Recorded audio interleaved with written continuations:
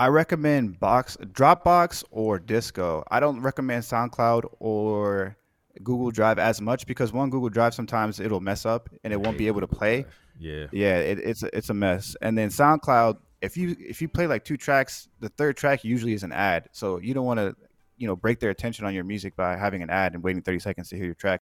Yo, what's good? This is Clint, your host on the Music is My Business podcast, the podcast where you can gain insight and learn proven strategies to build and monetize your music career. If you want your questions answered live, join me on YouTube at Clint Music on Wednesdays at 12 p.m. Eastern Time, and let's chop it up. Now let's dig into this week's episode. Yo, what's good, people? Welcome to the channel where we talk about music licensing, music production, and music business. If you love any of the previously mentioned, be sure to subscribe so you can stay up to date on all my latest content and hit that bell icon so you know exactly when that new content drops. Shout out to everybody that's in the stream and the chat so far. Drop your name and your address and your phone. No, I'm playing. Don't drop all that information. It's too much personal info. But drop where you're from and what you do. I want to see what we have in the building. I see a couple people in there already. We got not Bay. Yo, like I had like 2 cups of coffee, bro. So I'm like legit super hyped right now. Early bird gets the worm. That's a fact. Gabriel from South Africa. What's good, man? Good to see you.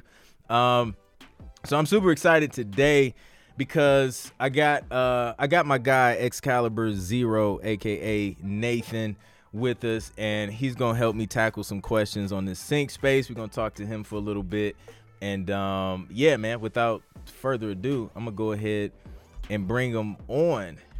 Excalibur, what's good, bro? What's up, man? I appreciate you having me on. No doubt, man. I appreciate you coming on. And yeah, dude, like I love talking about sync, as anyone who follows me can tell. I see XLO in the building. What's good?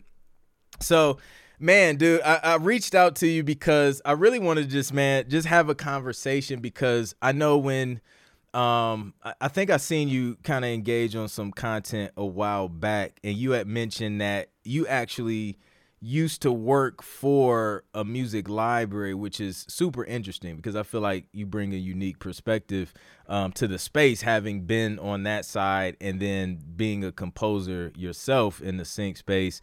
Like, how did you get into that? How did you get started, or even know, to even work for a library? Like, how did all of that happen, man? For sure. So I started making beats like 15 years ago, which is a long time now. And I went to school at Full Sail University. And at the same time I was going, I was making music, putting it online like on SoundClick and BeatStars before, when it was really early on. Mm-hmm. And from there, I graduated from Full Sail and I got a opportunity to internship through their career development program. They have a lot of different opportunities there. So I saw one for a music library, and I've heard of people getting music on TV shows, but I didn't know really how the process went. Right. So I ended up taking the shot and interning for them for 6 months, moved out to California. And that's how I kind of got started. I was already coming on as a composer, so it was more of an incentive. They were looking for people who were a composer who can help out with like back end work, doing like metadata, doing keywords and different stuff like that. So that's how I got started in the music library sync realm. Wow, that's super dope. So firsthand then the importance of metadata and all that stuff. What was that experience like, just being behind the scenes and working on that stuff? It was really cool. Like I had a lot of different hats that I had to wear with the company. So I was doing a lot of different jobs. I was sitting in the editing bays. It's almost like a studio where the editors are editing the TV show. So I got to sat down and, see them editing the show, helping them pick out music. I've done cue sheets, tons and tons of cue sheets. I've done music supervision. I've helped pick out playlists and stuff like that. So the process was really cool because it gave me an opportunity to see all the different angles of that field behind the scenes. Mm-hmm. And it led to a lot of cool opportunities. They like invited me to go to like the VMAs and stuff. And I sat with like, some of the production companies and stuff like that, and some of the networks. And it was just a really cool process for sure. Yeah, that's super dope, dude. Like, to be able to see that, get that hands-on experience, I'm sure that's helped you a lot, just even, in being a composer. Man, so I guess what's like, I don't know, like, as far as like submissions, do you deal with submissions when you were with the library, and since you're kind of ingesting all of that information, like what was some of the the craziest things that you've seen, or like one crazy thing that you've seen submission wise, or information wise? Yeah, I've done submissions for sure a lot. They would forward over the submissions that came in, and we pretty much check them out, and we tell them, whether or not we think that they would fit with the library, and they will set up a call. Yeah. And I've seen some crazy stuff, like people would just post links of just their beats or just check out my beats. And I think the approach, as a producer, we think of working with artists, so we don't take the professionalism as serious. Right. So I would see a lot of just different crazy submissions like that, where it's, the professionalism is just straight gone. And, at that time, it's like we want to work with someone who's easy as possible to work with. So, having something like that just makes it a little bit, off-putting when you're trying to work with someone who's trying to, take this seriously. So, there's been some crazy ones. Yeah. Nah, I'm sure, man. And you're in the space of educating producers about this sync stuff too. So I know, you come across producers all the time who, it's just like the approach has to be different if you want to see results and success in sync versus just, spamming people with links and things like that. Right. So I guess let's go, to the first placement. Like, was your first placement with that library that you were working with, or did the first placement happen like way before that, or like when did that happen for you? Yeah, it was with the library I worked with. It took me about a year, and it's because I didn't understand the structuring, the format, how TV, kind of world worked. I thought that I had to like dumb down my sound a little bit or try to make it, a certain way, or cheesy is like, the stigma with sync licensing. So I had that mindset. I had to completely shift my mindset. It took me about a year to get my first placement, and it was cool because I sat down. I was in the actual like editing bay with the editor while they're going through the tracks, and he ended up picking my track. Like it wasn't me like trying to tell him to pick my track or anything like that. It was cool just to see. It was on Skin Wars on GSN. Wow. And it was cool. It was really cool. It was like 2015. Yeah. So it took you like a year to get to that first placement, a year to kind of figure out structure wise what was working and what wasn't. Like, how did you figure that out? Because I know everybody kind of has their own story about how they had to bump their head a few times and actually figure it out. Like, did somebody tell you, or was it just you studying things that have already been placed? Like, what was that like for you?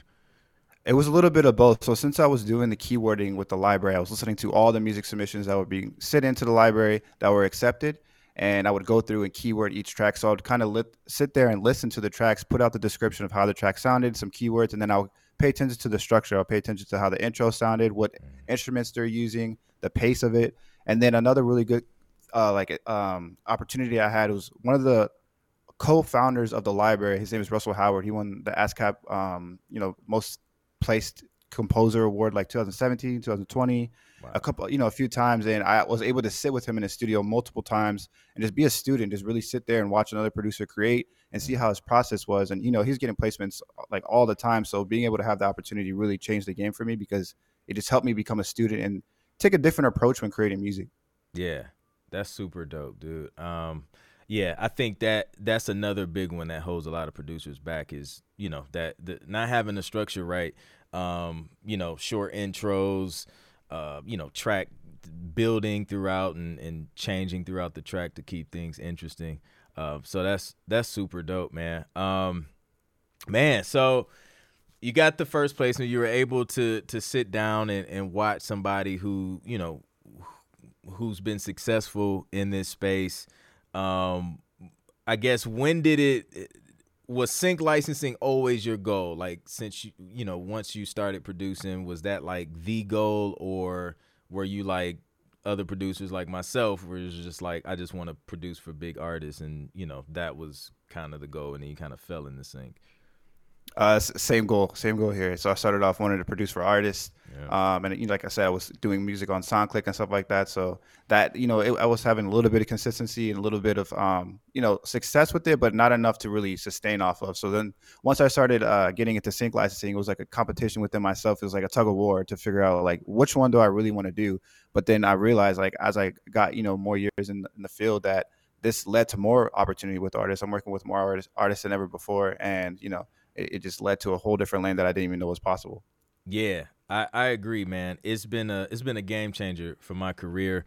And it's crazy because like until I really got serious about sync, or when I really got serious about sync, it seemed like all of those opportunities started, just started to fall in my lap, because like a lot of people, just don't know how to get in the sync, and it allowed me to kind of build relationships with other people, and artists, even artists that I grew up listening to.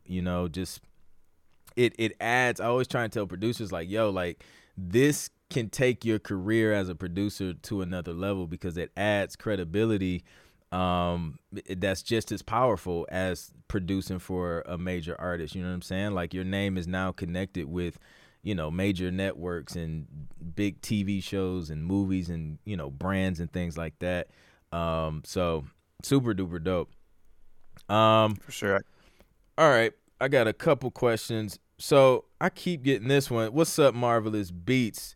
He wants to know if we touched on Songtradr.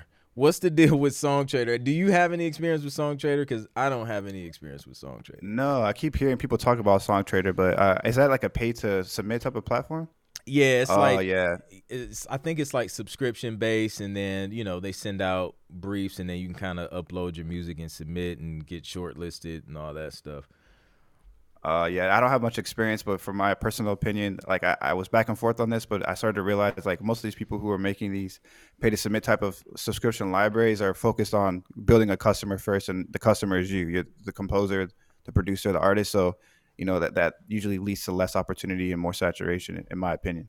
Yeah, yeah, man. I've never had success with just pay to submit platforms, and I've used a few. One of them I got we got a song, like a license deal, but nothing ever came of it. But yeah, man, I don't know, like I'm not about just throwing a lot of money, like especially if it's per submission. I don't know if Songtradr is per submission. It may just be monthly, but let's just go straight to the libraries, man. Like, libraries don't charge you to get your music in there. So that's my approach. Was that your approach kind of starting out, just go straight to libraries, or what was kind of your approach when trying to get your music and getting these licensing deals? Yeah, the first approach was definitely library. So I was working with the one, and then I started branching out. And then I experimented last year a little bit with a pay to submit one, and there was no success. And it was a little bit different. I realized that I was a customer at the end of the day, and they're not building as much clients as we probably think. They just have a circle of people that they work with, usually from what I've seen. And then, they're just trying to cycle out through the different music for the actual client. So yeah, that's been my experience so far. Got you. So we got, what's up, Double A Hit? He says they only charge for distribution. Marlon McNichols said pro account for Songtradr. Sly the Dice says Songtradr is free. They manage publishing admin. I think that's Songtrust, if I'm not mistaken. But Double A Hit Music says Songtradr is free to submit. They only charge for distribution. Okay. Okay. Double A Hit, man, keep us posted. Like, if anything lands. Sly the Dice with the question says, what's the biggest mental hurdle for someone at your level now, Clint? What challenges are on the horizon with the assumption we will succeed? Man, biggest mental hurdle. I feel like you got to get it out of your own head most of the time. That's what keeps a lot of people getting started. Is just, even at the submission level, like, people don't submit because they don't feel like their music is good enough, and you're just like, you're the only one that you're saying that to. You know what I'm saying? Like, just send it and then see what the library say, because they're the decision makers. The music supervisors, they're the decision makers at the end of the day. So I feel like a big hurdle that you have to overcome is just getting out of your own head, because most of the stuff that you're telling yourself is probably not true. And just take a chance, shoot your shot, and be open to learning new things on a consistent basis, and stay uncomfortable. Because I feel like all of my growth has always happened when I was just uncomfortable, man. What about you? Yeah, same here. That, like, perfectly said. I think that I could relate to all of that, and it's definitely getting out of your own way. Your mind will play tricks on you, and I think that if you take the time to just trust yourself and trust your gut and your instinct, that a lot of times it really works out. It's going to work out for you. So I think it's Yeah. just being patient, being a student. Yep. Gabriel says, how do you deal with imposter syndrome, especially when starting out? I'll let you tackle that one, Excalibur.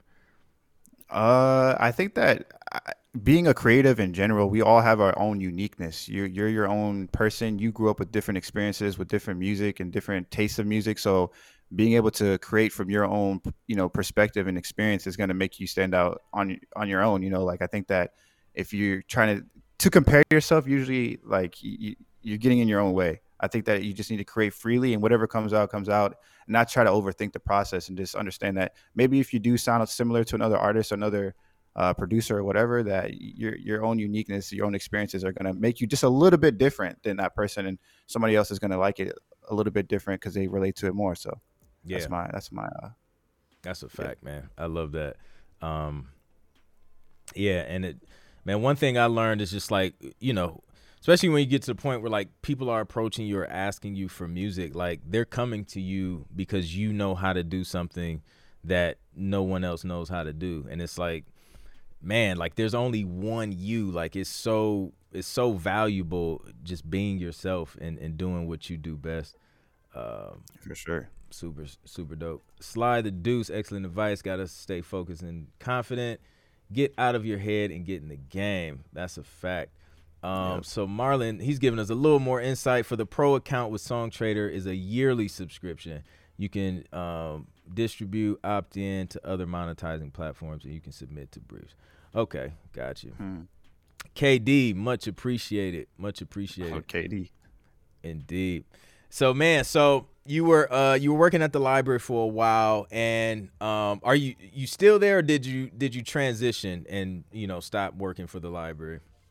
So I still compose for them, but I stopped doing the admin stuff. I took myself full time in May 2020.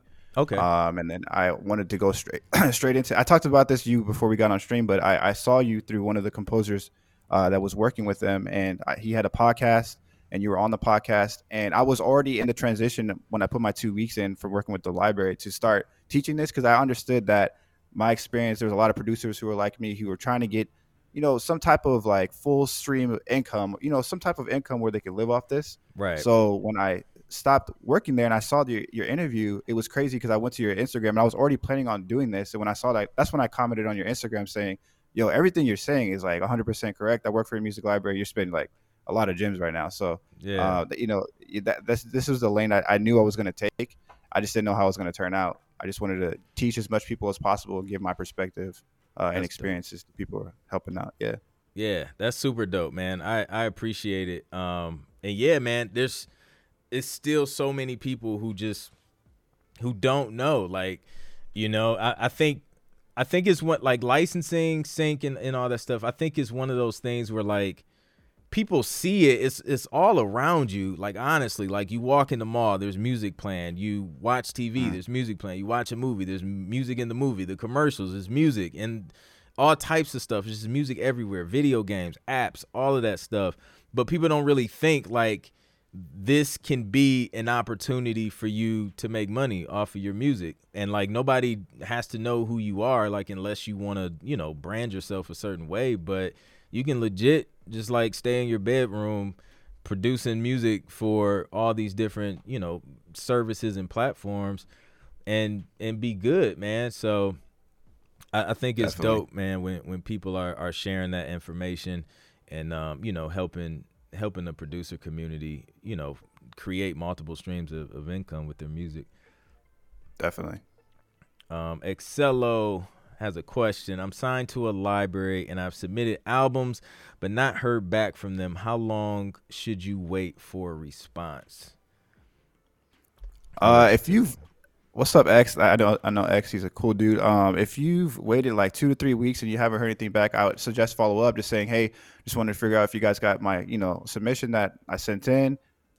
Just wanted to see if you guys liked it, if you guys, wanted to send it out, or, if there's something that you guys are looking for that's a little bit different.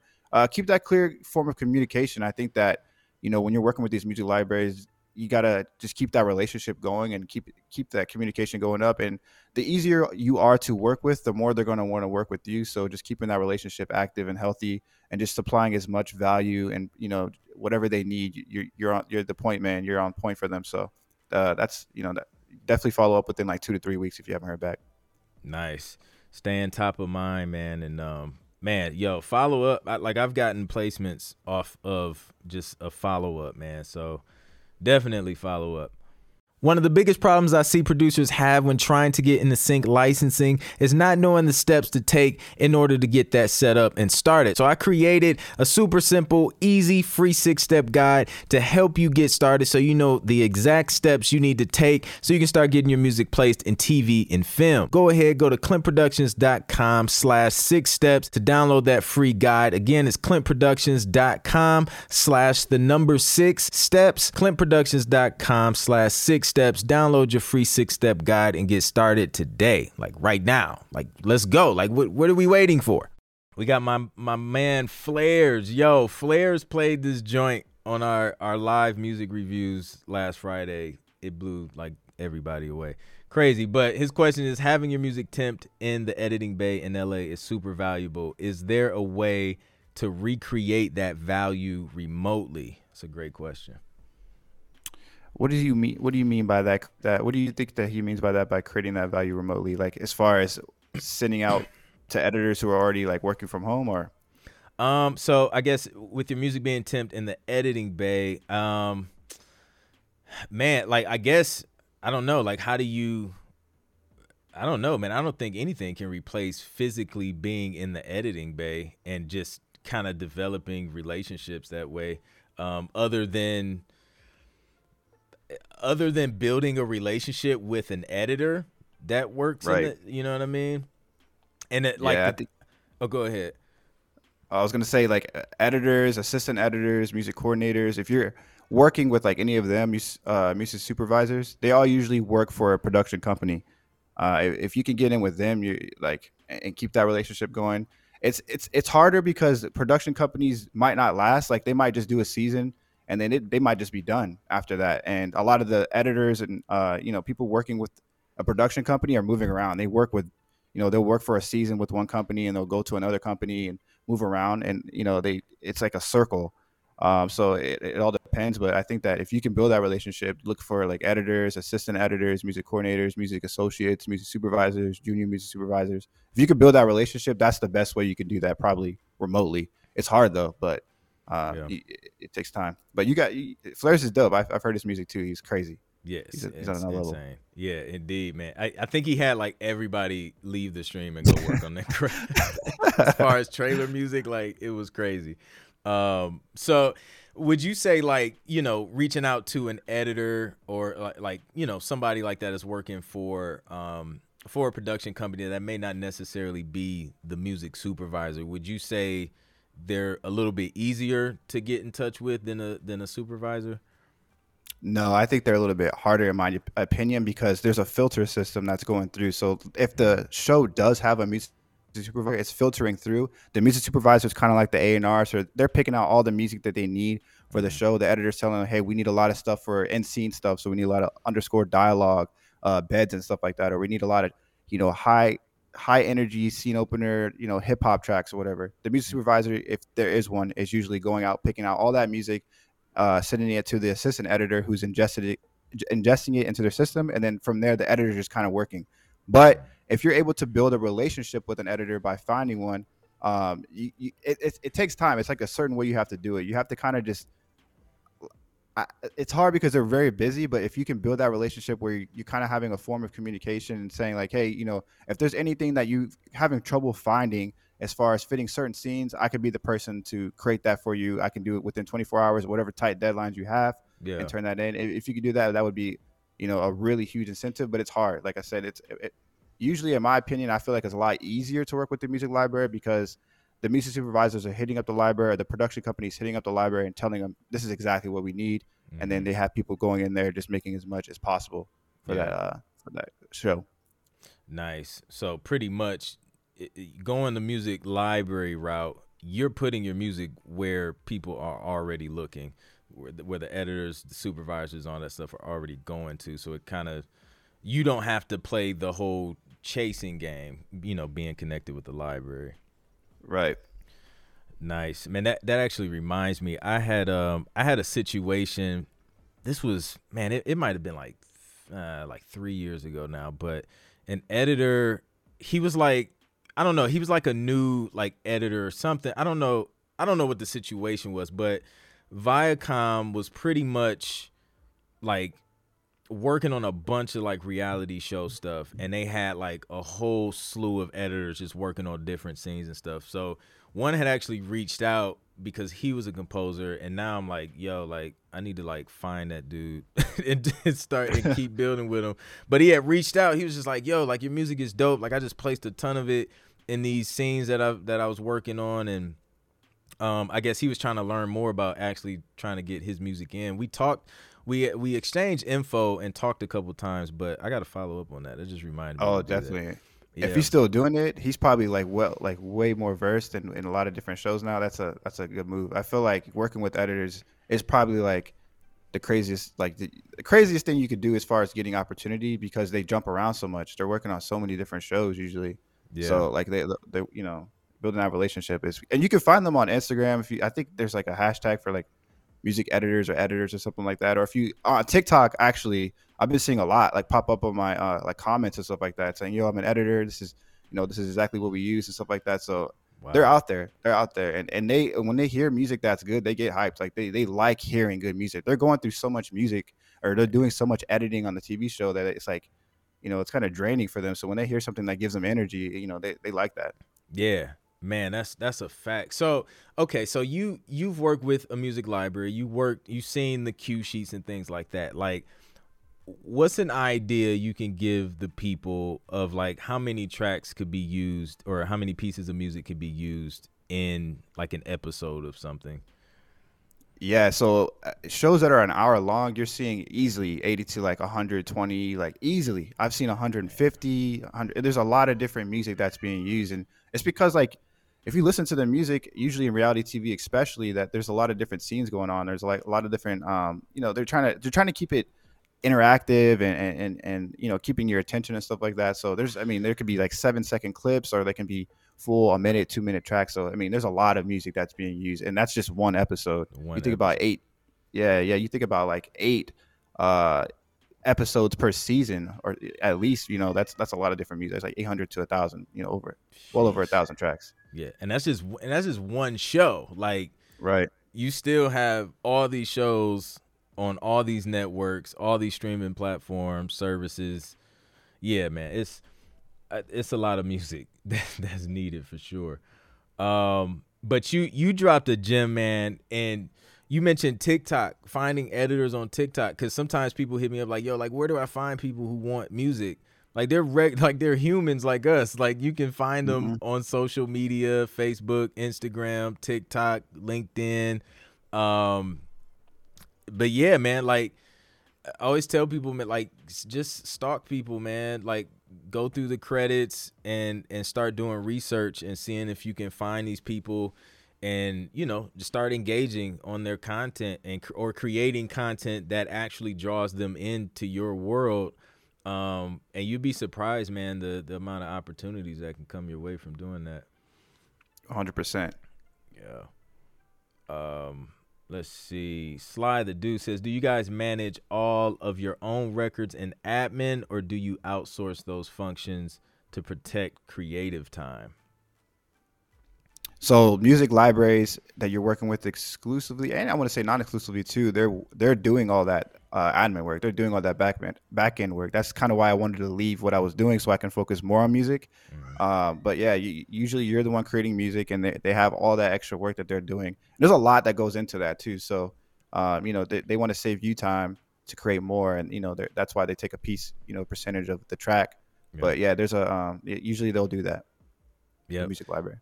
Indeed, man. It allows you to focus on creating. You send it off and you're done. They do their thing. Will Kahn says, what are some music libraries you recommend? It depends on what type of music you make, really. I mean, there's no like correct answer to this question. I feel like because I get this question a lot. It Yeah. really kind of depends on the music that you make, and the best thing that you can do for yourself is go on these and Google or go on these music library directories and look at these different libraries and just do your research. If you go onto, let's say, a Stream Music or Jingle Punks, and you go on their website and you hear their music that they're using, and let's say they're using Afro beats, right? But you understand, like you see that they don't have like Afro pop or like a certain style that you think that you can really excel in. That's the best bet for you. You can really take over a library by just having one distinct sound and taking over that sound, like, or hyper pop is like a new wave right now that's going on. If you Wow. can figure out a way to get your music in that library and be the main source of hyper pop, that's the best way for you to like kind of, and it could be any genre, just be ahead of the sound or figuring out where you can fit specifically is really going to help you out. So that's Yeah. my best recommendation for that question. That's dope. Love it. Dom Music says this is great information. Thank you. No doubt, man. That's what we're here for. Um, Venus, loving the information. Appreciate you. Soul music, R&B. Yeah, that's I agree, man. Just Googling music libraries, throwing, whatever genre you do in front or behind that keyword. Um, yeah, super dope. Marco says, what's the best way to send music to potential clients? Google Drive, SoundCloud, Box, etc. What do you recommend, especially having worked with a music library? I recommend Dropbox or Disco. I don't recommend SoundCloud or Google Drive as much because one, Google Drive sometimes it'll mess up and I it won't be hate able to Google play. Drive. Yeah. Yeah, it's a mess. And then SoundCloud, if you play like two tracks, the third track usually is an ad. So you don't want to, break their attention on your music by having an ad and waiting 30 seconds to hear your track. So I always recommend Box, especially, or Disco or Dropbox, especially because you can see the waveform. And Mm-hmm. usually it's nice to be able to see the waveform so you can see like the edit point. Like you can kind of tell how the track is going to feel just by seeing the waveform. So that's usually why I recommend that. I definitely recommend Disco though overall. It is pay to submit after I think your 30-day trial, but you pay like a one-time subscription fee or something, or maybe you pay monthly. Yeah, it's normally But monthly. you'll be able to see the waveform. It's very professional. It's becoming an industry standard, especially with music supervisors and stuff like that. And you can import your own metadata within the track on Disco. So it's cool. If you send out a link on Disco, you can see if someone has opened it. If you sent an email with the Disco link directly, you can see if that email that you sent opened it and stuff like that. So a lot of Yeah. cool features on Disco. I definitely recommend that one.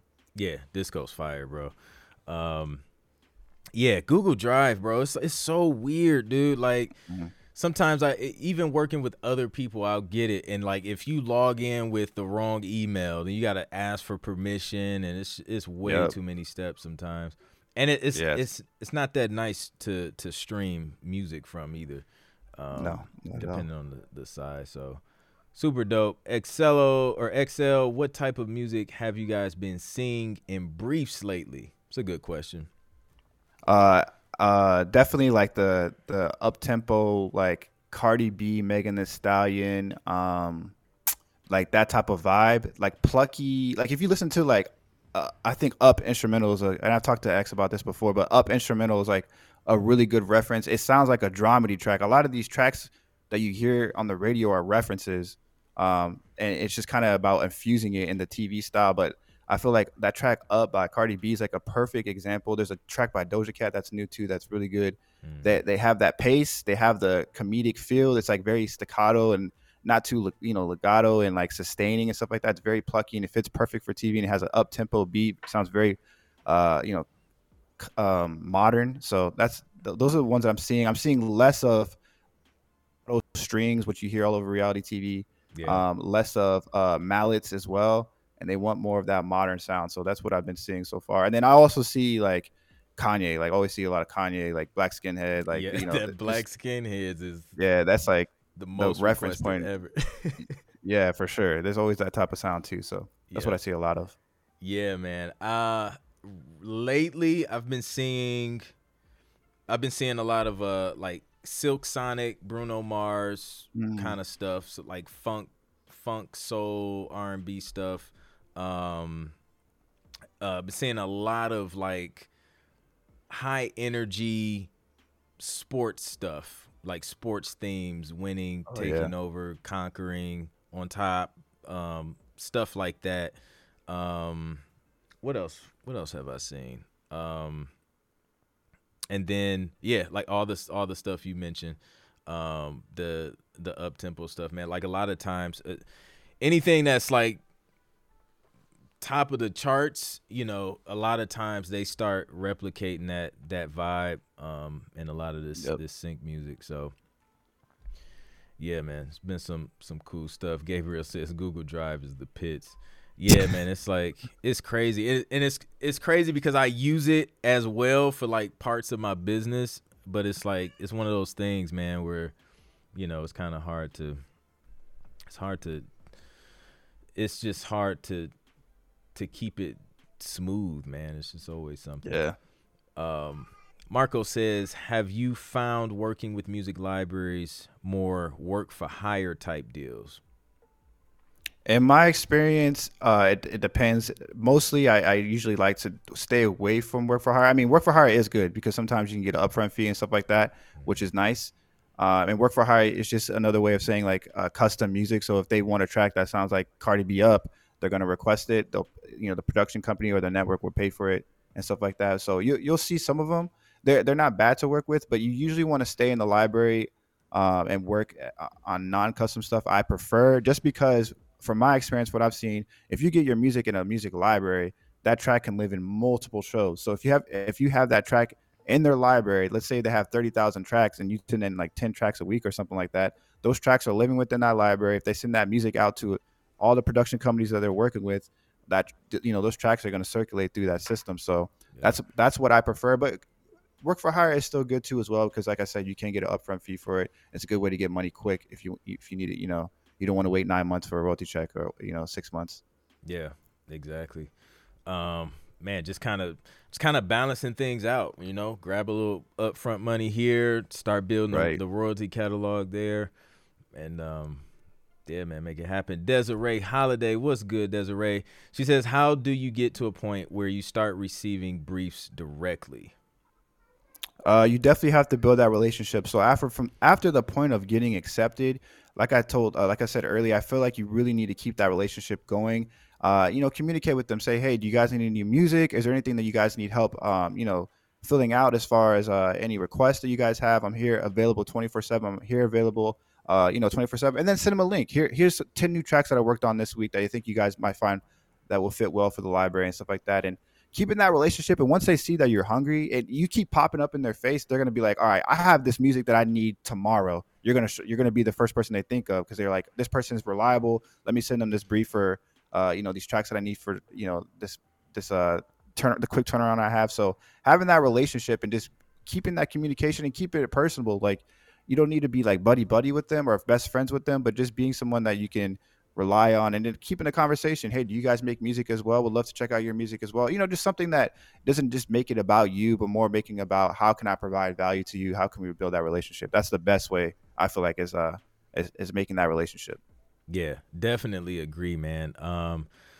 It's one of those things, man. Like show people you can help them by helping them. You know what I mean? Like, right. And that's happened to me personally with libraries where just submitting consistently, and just checking in frequently, keeping that line of communication open.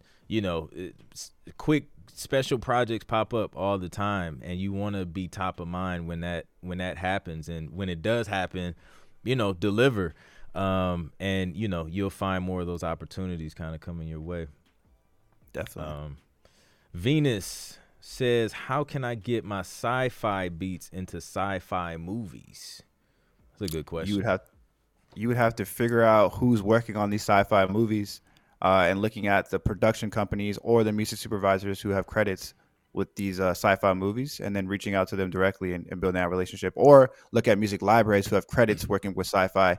And music libraries, I've noticed for the most part usually work with a certain amount of network. So let's say NBC, they own not just NBC, they own Bravo, they own E. So if Viacom owns MTV, VH1, Nickelodeon. So finding those libraries who have that relationship, usually they have deals with them. And when they have deals, they're servicing, Clint said earlier that he was working for Viacom, and Viacom had a lot of editors and stuff like that. being able to work with those libraries who have those deals is going to bring you more opportunity, because they only want to work with a handful of libraries in some cases, especially for the bigger networks. So if you're finding the people who are working for those, those library or those networks who have those deals, you're going to find a lot of opportunity for yourself if you can get in with them.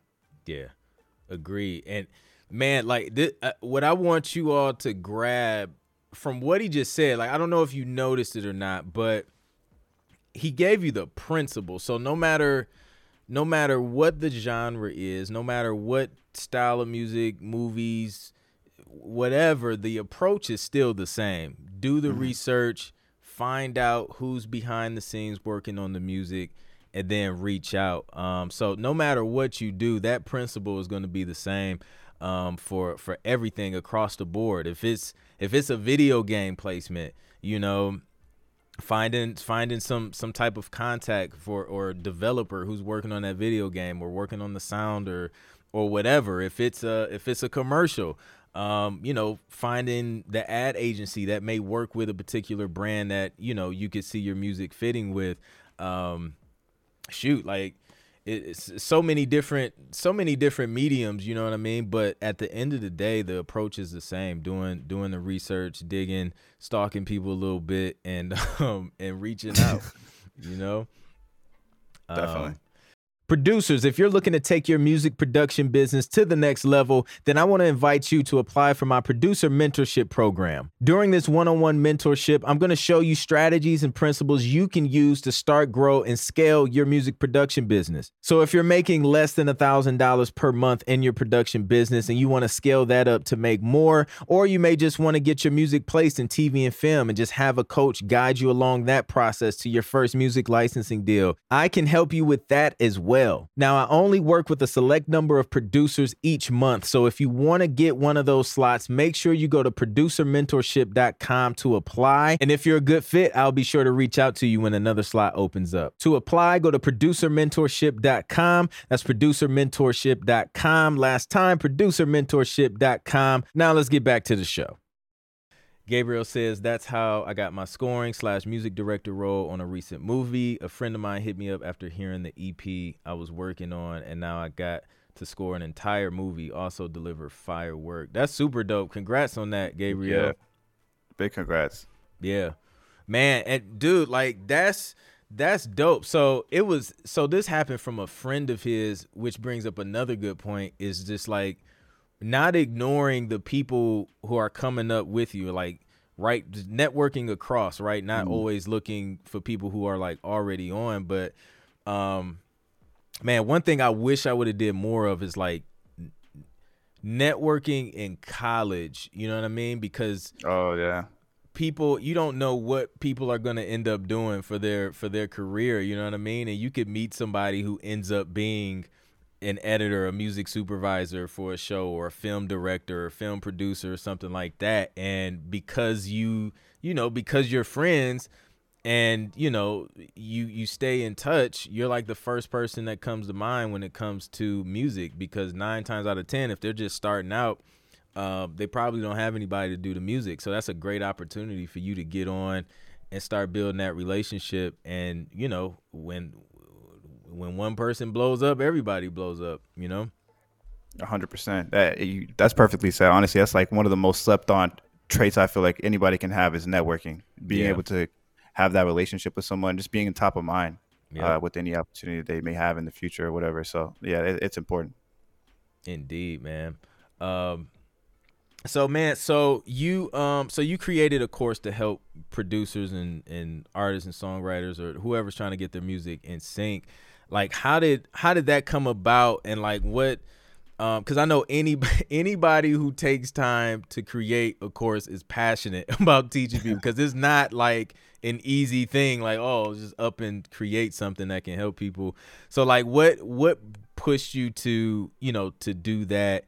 And, just, I guess, talk about that process, man.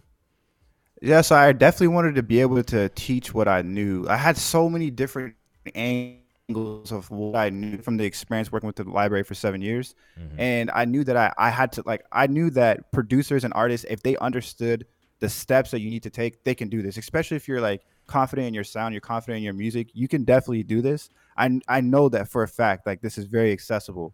Yeah. So my process was kind of thinking, how can I make this as digestible as possible? And I think that having a course where you're like kind of holding the person's hand, going step by step, is the approach that I think would help the most. So that's why I created the course. I definitely feel like it's helped a lot of people so far. I've explained as much as possible, and I keep adding to it as I go. So I think that just being able to communicate to our audience. I feel like music producers and artists, especially if they don't know this lane, when they hear the word sync, it's like, what is sync? What is sync Right. licensing and stuff like that? But making it as simple and communicative as possible, and kind of giving a blueprint. Like we talked about this earlier, but like structure, all that stuff just matters and it's important. If you can understand that and you can understand how to build up relationships, you can take this and make it into a career. It's definitely accessible to anybody who's just, like I said, confident in their sound. So that was Yeah. kind of my point of mind when I made this course. Is just to help out as many as people as possible. I want to help 100 different musicians this year get their first placement. We're on 10, and it's a long process. It's not going to Yeah. happen overnight. It's going to take a time, but Yeah. it's happening, and it's crazy to be able to see the growth in the process so far. And I love working with community and teaching people. I've been on YouTube for a long time. There's old videos from like 2013, me teaching how to mix and stuff like that. So, Yeah. like I said, you're right. I feel like it is a process, and I commend you as well because I know you do this as well. And it's cool. It's cool to be able to help out the community and be a part of it. Yeah, man. Absolutely, man. Like, I feel like I get more excited, man, seeing somebody take information that we share and go out and make it happen and get that first licensing deal, that first placement, that first royalty check, man. It's super inspiring because, Right. and I'm sure you remember too, like how that felt when that first happened for you, and to be able to see somebody else feel that way, man, it's really rewarding. So that's super dope, man. Sabertooth Beats, he said, do you think there's a place for instrumental piano music in sync? Oh yeah, Absolutely. definitely.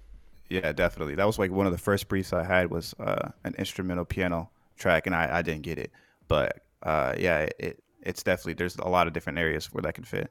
Yeah, super dope.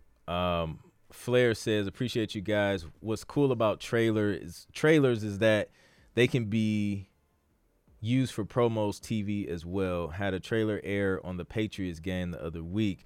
Would love to hear you guys cook up some trailers. Man, hey, real talk, you inspired me to go make some trailers. Like the closest I've came, I got hit up to do some like trailerized R&B. But nah, like now I want to sit down and like create some epic trailer music with big drums and stuff like that. So yeah, man, stay tuned. I'm gonna cook some stuff up. Gabriel says both of you have incredible content. Nathan's Discord is so inspiring. That's super dope, man. Where I appreciate it. tell people where they can find your Discord, your course, or whatever, anything about Excalibur Zero. Oh yeah, if you go to excalibur0.com, you can find like all that stuff. Excalibur0.com/free is where you can find the Discord, a music library directory, like templates as well. I like to put all that stuff on there. And even if you don't have the budget for a course, don't even worry about it. I don't gatekeep all this stuff that I'm telling you right now. I talk about on my YouTube, I talk about on Instagram, TikTok. It's Yeah. all Excalibur Zero, so that's where you can find me if you're looking for more information. Super dope. So we got time. We got time for a few more questions, man. If you guys have some more questions for Excalibur Zero, drop them in the chat. But this has been a super dope conversation, man. Again, like I told you before, man, the fact that you kind of have that experience coming from a library is super valuable, man. Because you just you know what it looks like on the inside. Right, for sure. Gabriel says, then you have to check out Damage 2. Yes, I've heard some of that stuff. They make some dope stuff. For like the, epic trailer music, scoring stuff. Super duper dope. So man, what's some recent projects you've been working on, or some recent placements? I've been working on a lot of stuff for like Bravo, so I've been doing stuff for like Below Deck. There's been some Viacom stuff that I've been working on. Usually, when you do Viacom, it's like you're turning in tracks for multiple different shows. So Right. they ask for certain references as far as a style. Um, I'm doing a brief tomorrow for this. I think it's on TLC. It's called Unorthodox Life. Okay. Like I said, Bling Empire, which is on Netflix. Yep. A lot of different stuff, and then also I do albums where I'll submit to like Killer Tracks. I think you talked about them before, and then Yep. they'll have like an album of tracks that they'll place on like different like content that they're working on as well, which is pretty cool. So yeah, Yep. I feel like it's always busy. There's always different things that we're working on as far as Absolutely. briefs and stuff. Yeah, man. I just finished up a couple.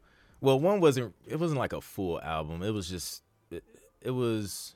It was about 5 tracks. I guess EP. I don't know, but yeah, did that, and I did another album for a company. But yeah, that's another dope opportunity, man. Like some of these libraries, like they'll commission you to do like a full album of stuff, and then you complete the album, and then they send it off, and it, like you said, you working with like a company like with them working with a company like Viacom, like it ends up all over the place, man. Right. Definitely. Yeah. I was going to ask you. So you talked about this earlier a little bit, right? A couple of minutes ago, you said that you love helping the producer community and stuff like that, getting their first royalty check, getting them to their first library. When you got your first royalty check, and still now, does it still feel the same? Like almost like Christmas, where you're like, even this week we're getting one. I feel if you were BMI, you're with BMI, right? I'm with CSAC, so we get Oh yeah, ours you're with after CSAC. That's yours. the. Yeah, we Oh gotta yeah, wait. yeah. It feels like Christmas every time. I feel like when you see your check coming in the next day, you're like waiting at like 12 a.m. or 1 a.m. whenever deposit and stuff like that. Does it still feel like that for you? Absolutely, dude. Like it never gets old, man. Cause like Right. it's exciting because like we can't keep track of everything that's getting used, right? So Right. it's exciting to get the check, but then it's also exciting to go through the statement and see like Yes. what's been getting used, kind of see which tracks have been getting used the most, so you can go back, Mm, create more tracks like that.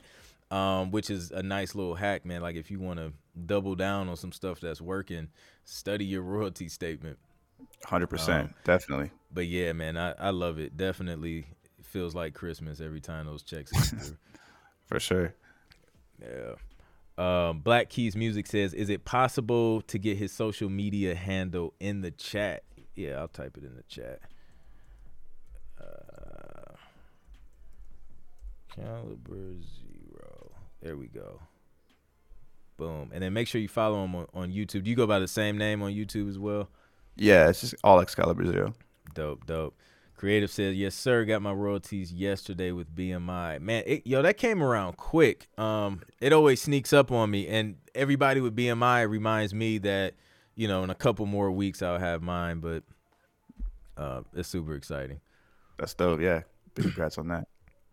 Indeed. Yo, like, have you been hearing stories about ASCAP and people, like, just feeling weird about ASCAP and getting their royalties, or like some placements not showing up in their royalty checks? Like this is something that I've been hearing from multiple people. I haven't been hearing that, but I have been seeing people switch from ASCAP to BMI. I've been seeing I've that been seeing too. that. That's Yeah, I've been crazy. seeing that people switch over, and it's crazy because you have to pay to be a writer on there. So I can't Really? imagine why they would. Yeah, if you're a writer on ASCAP, you have to pay to for an application, but for BMI, Wow. it's free to sign up as a writer. Yeah. Wow. Yeah. I have no, like, I'm with ASCAP as a publisher, but Right. I don't do a whole lot. Like with them, like most of the other writers that I may be working with is like BMI, but yeah, I was just curious because I keep hearing stuff and people talking about switching and all that stuff. I'm like, man, what's going on over there? Yeah, that's weird, man. Yeah, That's definitely not something to get into. yeah. So let me see. We'll probably take a couple more questions, and then we won't hold you, man, because I know you got briefs to work on. I got briefs to work on. Yeah, yeah, for sure. Yeah, man. Like Viacom's definitely been ramping up. Oh yeah, I've been, yeah. I've it's probably like at least 3 briefs from them with like 4 different styles of music that I've gotten this week. So I'm gonna go through there and see what's up. I like their briefs too because I mean now they used to have like references, but now they don't really use references, and you can be like it's like make like dark pop, or R&B crossover, they let you experiment a lot. I feel like with their style, they Yeah. want like a specific sound, but the style you can make it, you can experiment like romantic R&B or stuff like that. So it's Yeah. cool. Yeah. Is that something you see a lot too? Like I've been seeing a lot of like fusion genres, you know what I mean? Like you said, like romantic R&B or like hip hop tension. Do you see a lot of that in the briefs that you get to? Yeah, definitely. I feel like it's usually sometimes, or not usually, but for the most part, you'll see a lot of like different crossovers and stuff like that. Especially with Viacom, I feel like the most they kind of like to push the sound and the envelope as far as keeping current with their music. So Yeah. yeah, you'll see that a lot with them. Indeed. Indeed. Will Khan, Clint, you probably covered this a bunch, but why did you pull your course down? I was planning on grabbing him, been super swamped. I pulled it down. I said no more. Nobody else is gonna get placements. No, so this is why I pulled it down. I pulled it down because it's time for a revamp, man. Like I created that a while ago, and through working, because I actively work in the space. It's not something I just created and then just I stopped doing it. Like I've actively been working in the space, so it's just like new things that I've seen would be helpful to go along with that information. So I'll actually be relaunching it sometime soon. I won't give you a specific date, but I'll be relaunching it sometime soon. So if you want to join the wait list for that, then just go to clintproductions.com/waitlist, so you can be waitlisted for Road to 10 Placements 2.0. So it's gonna be fire. But That's gonna be dope. yeah, man. Yeah, I know a lot of people were asking me like, wait, like what? Why? Alvin Alexander says, how are opportunities for a cappella music, but with melodies only? I don't see a Uh, lot of a cappella yeah, briefs. unless you're talking about like just like a guitar over, like the singer songwriter vibe, like a guitar over vocals, you'll see that. But Yeah, acapella with melody only. Yeah, you don't just see acapella. I usually don't see that. They'll ask for stems of just acapella, yeah. but you won't. I usually don't see just acapella requests go in. I had an artist ask me that, and yeah, like my recommendation is like if you have acapellas, produce them into full songs, or find a guitarist or piano player to turn it into a full song. Because if you have the full song, now you have the full song and the instrumental. Excuse me. Right. And then of course, when you send stems, you may have to send acapellas, but rarely have I heard just like the acapella of something being used. Like the only time I think the acapella really came in handy was when they went and trailerized some R&B songs that we did, for obvious reasons, because that was sent to like a trailer composer. So he Oh was able yeah. to kind of chop stuff up, throw it where he wanted to throw it, and then just kind of go from there. Um, do you think a musician based in Asia can be considered for sync? Absolutely. Um, Definitely. I mean, I'm sure they probably have companies over there. Yep, they Anywhere, do. man. I know one composer. He was here in the States, and he was just talking about how he was just like he was pitching stuff in Australia, and was like, it was actually he was just like, man, I should have did this a long time ago versus Yeah. focusing in the States. But yeah, it's opportunities all around the world. 100%. Is having a track with vocal samples allowed? No. It's a hard no. Like, unless it's like your own, like own vocal sample, or you like brought a vocalist in, then I would say no, man. Your perspective with working with the library, how did you all deal or handle, if at all, samples and loops and things like that? So for the library, like it was different back then. Like a lot of the stuff that was sent out, well, a lot of people would use loops, but now they're cracking down on it a lot right now. Yeah. But I've seen vocal samples, but it's like if it's like arcade or if somebody's bought it offline, they chopped it up, but it Mm-hmm. has to be royalty free for sure. Yeah. And those usually place well like for scene openers, but If it's like a sample that you like cut off like a acapella or something like that, you cannot use, like, if it has to be royalty free. And I recommend like chopping them up, like kind of like Arcade. Like if you use Arcade, it's usually okay. I feel like because Arcade, you can keep it pretty unique as far as the BPM and the way that you structure the samples that you cut up and stuff like that. So that's what I've Yeah. seen. I've seen them use a lot as scene openers, Yeah. for like the vocal chops and stuff. Yeah. I've gotten a brief for like vocal chop music, but like you said, like it had to be royalty free. And you definitely had to like make it super unique. But now, man, like I'm seeing, I recently signed a licensing deal with the company, and so you see your normal, licensing agreement.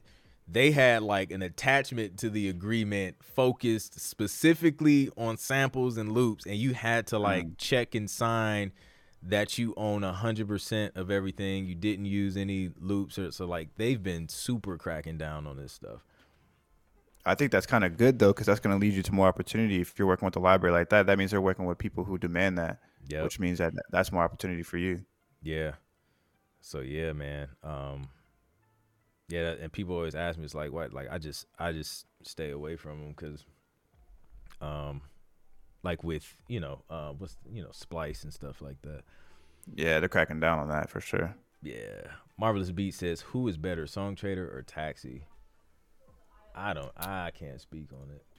Yeah, I don't have experience with either, but I think we talked about this earlier. I don't recommend paying to submit. I recommend doing the research. Like if you just Google music library directories and you just spend a little bit of time on there, you'll find a ton of libraries, a ton, and a lot of them are free. Most of them are free. Yeah, absolutely. Yeah, man, because they split stuff with you, and they get paid when you get paid. Exactly. So, B. Scott with the last question of the stream. Hey, fellas, all good info. Scenario: you are working for a library and getting placements on a reality show. You end up running across the music soup for that show. This is an ethics question. Do you submit with that soup directly? Oh man, that is an ethics question. I feel like if you do that, I would communicate with the library. Just let them know. I don't like going over people's heads like that, just because you don't want to be like just like blacklisted and stuff like that from that library and missing out on opportunities because you're trying to work with the music soup. And you're gonna get more. I feel like you're gonna get more opportunity with the music library than you are a music soup. A music soup is getting a lot of different music a lot of different times, and it's all specific for them. They could be working on multiple shows, and they're more so looking for things that fit a style. So I just heard something recently where somebody was talking about how they needed something very specific, and they just went in their email real quick and looked up that style, and somebody who sent a track, it popped up for them, and they reached out to them and let them know that they used it. So wow, it's more like a one base, a handful of base opportunity with the music soups for specific shows, as opposed to libraries, But if you can find music soups that you can build relationships with, that's really big. Especially I feel like as an artist, artists I feel like benefit from it pretty well. Composers, like producers and stuff like that, it can definitely benefit you as far as like getting a bigger piece of you're gonna get your full 200%, 100 of the writers, 100 of the publishing, but it's not gonna be a lot of different opportunity. I feel like, as opposed to, working with the library. Yeah, I agree, man. Yeah, like if you're working with the library, you see the soup, yeah, man. Like I like what you said. Like communicate with the library. I've even seen where the music supervisor was just like, yo, like let me know that you work with a library, like if it's a library that the music soup goes to, and then maybe they'll just go and like pull your music from that library, so that way you're not risking that relationship. Because I've been in situations where like we were working with like on music for like a big production company, and it was in the agreement, like you can't go reach out to this production company. Yeah, it's like people, the word to get like people don't understand like how small this sync licensing space really is, man. Like at the end of the day, people talk and word will get around super quick, and then you'll find your opportunities drying up because people was just like, yo, this dude did this, stay away from him. Next thing you know, your inbox is looking kind of dry. Yeah, for sure. So yeah, man, always be mindful of the relationships that you have and respect those relationships and respect like what that library had to go through to just build a relationship with that supervisor, man. Definitely. Because it's a lot of work. So super dope, man. Listen, I won't hold you. You're a busy guy. But I appreciate you coming through, man. Let the people know, and you said it before, but remind them where they can find you, where they can check out your course and learn more about you, bro. Definitely. I appreciate you. Like I said, I appreciate you having me on, man. I'm a big fan of your work as well. Like you said, I have a different angle. You have a different angle as well as far as teaching this part of the community, and I love what you're doing. Thank you. You're giving out a lot of valuable information. And like I said before I even got into the teaching space of this, like you're giving out really valuable information that's very accurate. So much respect to you. If you're looking to get more information from me, I'm on ExcaliburZero.com, or you can just search all of my socials, Excalibur Zero. And if you go to ExcaliburZero.com/free, there's a lot of free stuff for people out there to access as far as like the Discord community. We're a growing community. We help each other out. We share different libraries, different resources, loops, samples, stuff like that. We're really it's a dope community. It's dope to see the people come together and just work together on it. And it's not about me, it's about us and what we can do to help each other get to that next level. And like I said, yeah, Excalibur Zero. You can find me on TikTok, Instagram, whatever type of content you like to consume, you can find me on there. And yeah, there's no gatekeeping or anything like that. Any questions that you have, I'll answer, as long as it's not like how much I get paid or something like that. Like I'm willing to answer any questions you have. Indeed, man. Much appreciated. You guys make sure you check them out. I dropped that website in the chat. Nathan, Excalibur, man, I appreciate you coming through. Have a dope week, and we'll always be in touch, man, engaging on social media. Definitely, man. I'll talk to you soon, bro. I appreciate it. All right, no doubt. Peace. Thank you for listening to the Music is My Business podcast. If you haven't already subscribed, be sure to do so now so you can know every time I drop a new episode. If you found the information helpful, please be sure to rate and review the podcast so we can get this dope info out to more music entrepreneurs like you. I would greatly appreciate it.